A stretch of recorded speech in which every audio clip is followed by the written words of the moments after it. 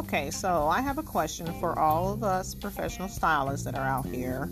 I read a post today and there was a question that was asked of a stylist. The question was, is it okay, or why is it okay for professional stylists to be late for their appointments and their clients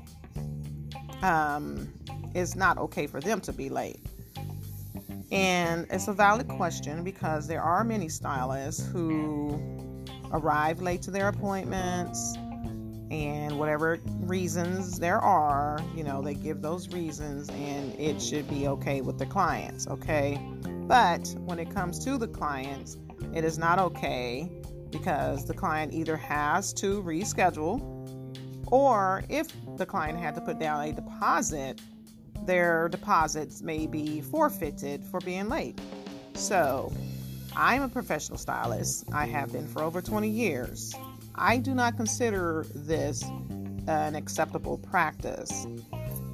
We expect our clients to be on time, and we should be on time also.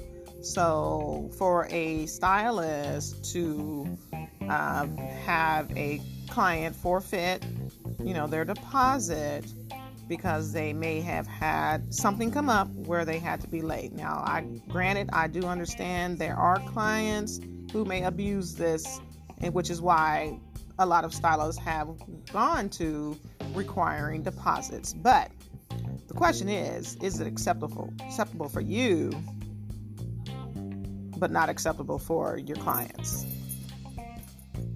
That's all the questions I have. Okay?